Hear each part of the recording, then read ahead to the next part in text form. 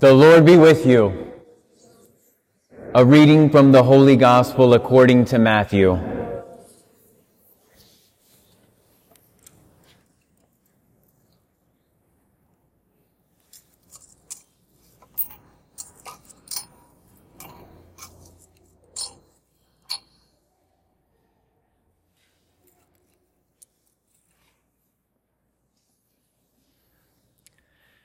Jesus took Peter, James, and John his brother, and led them up a high mountain by themselves. And he was transfigured before them. His face shone like the sun, and his clothes became white as light.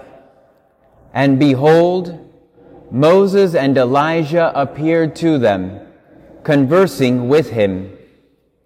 Then Peter said to Jesus in reply, "Lord, it is good that we are here. If you wish, I will make 3 tents here, one for you, one for Moses, and one for Elijah." While he was still speaking, behold, a bright cloud cast a shadow over them.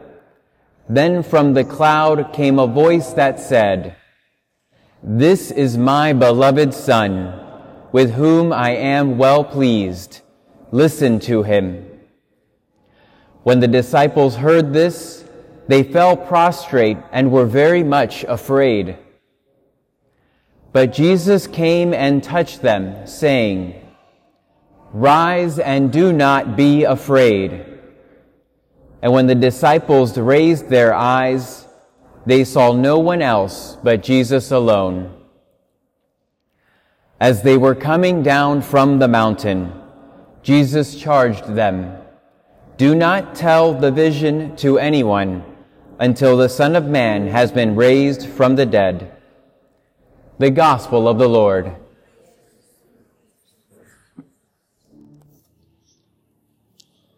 And praise God.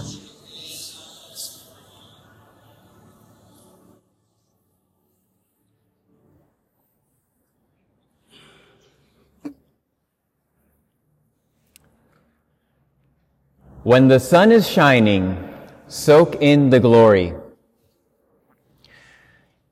I worked at a high school a few years ago, and the librarian at our school was a bit of a legend on the campus. And she was a legend for a very simple reason. Whenever anyone would thank her for anything, she would, with no rush at all, look at them, give them a little smile, and say "You're welcome," and then hold it for just a second in silence.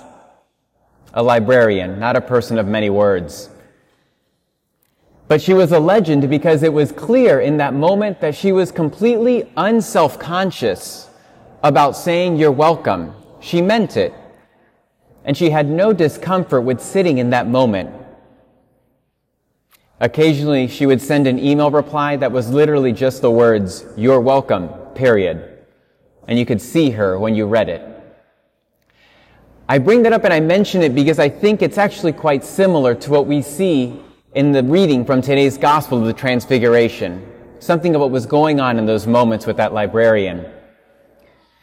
Today's reading was the Transfiguration. Jesus, with 3 handpicked disciples, goes up to the top of the mountain. At the top of the mountain, he is transfigured. His face shines bright. His clothes are bright white and they shine. A cloud comes over with God's voice. The disciples become afraid. Jesus picks him up and walks down. It's referencing a very similar moment from the Old Testament.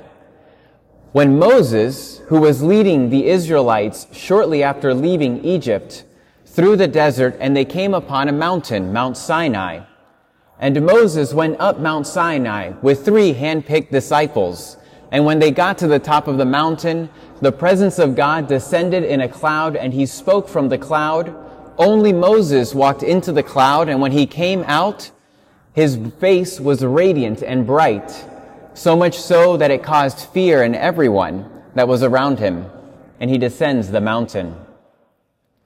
In the Old Testament, every time that God makes a great manifestation like this one, where he appears, it brings fear to people, and they usually tremble with the fear of the Lord in his presence. But Matthew wants to show us something and direct our attention to something very important in today's reading. Several things. But one of those things is that when the disciples fall to the ground, Jesus walks over to them. He bends down and he touches them and says, "Do not be afraid."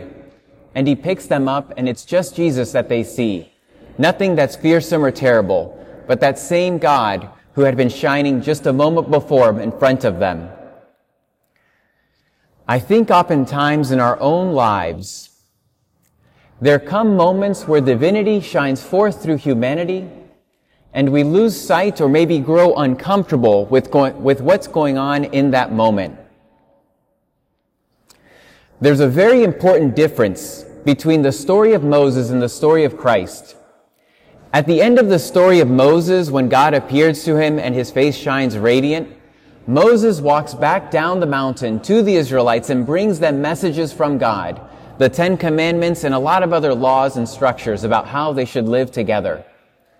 At the end of the Transfiguration, when Jesus walks down the mountain, it's God who's walking down the mountain. And it's God who now comes and dwells among us. And Jesus himself has said that he has sent his Holy Spirit to dwell within us. And so that when we speak and when we do things, when divinity shines forth through humanity, our own in particular, it's God who is shining forth through us. As St. Paul says, it is Christ who dwells within us. So my life is not my own, but Christ's. I say that these moments come, I think these moments where that divinity shines forth through humanity come forth a lot more frequently and a lot more near to us than we might realize. I gave that example of the librarian who says you are welcome and sits with it and means it, because I believe in that moment it is an example of the divinity shining forth through humanity. Her completely unpreoccupied and unself-conscious gratitude for the moment shared with whoever she had done a favor for. And if you're anything like me, if someone ever looks you in the eyes and says you're welcome and then holds it for a second, you'll feel a little bit uncomfortable. I have difficulty just soaking in, if you will, the glory of the sun when he shines forth through others in that way, when it is so unself-conscious and unpreoccupied. And I believe part of the invitation coming to the gospel today is not only that God shines forth through our humanity today, just as he did in a sense on that mountain, but that we're invited to soak in it when those moments come. If every single one of us stretched those moments just a little bit like that librarian, it would turn every thank you into a moment of an encounter with God's grace that was 2 or 3 times as big as it currently is for many of us. If you've talked to me in the last 2 days, you might have sat with me in an awkward, "You're welcome," as I'm trying to practice this in my own life. I'd invite you to consider being that intentional in this coming week, trying to soak in those moments when you might feel uncomfortable because you might feel afraid or unworthy of the love that is being shown your way. Try to sit with it and just receive it. And we can begin recognizing divinity shining forth through the simplest things in this Mass. Because in a moment I'm going to consecrate the most boring looking thing in the world, a little round white piece of bread. And we believe that Christ in his real presence dwells within that bread. And if he can show himself forth through something as simple as that, and he will, then so too can he do it through each and every one of us in the encounters we have in our daily life. So my prayer for you and for myself just as much is this coming week, in the moments when we encounter God's divinity somehow shining forth through the simpleness and the smallness of our human lives, we may be able to sit within it and dwell within it, to allow ourselves to be filled up by his love, so that we too can shine forth for others. Amen.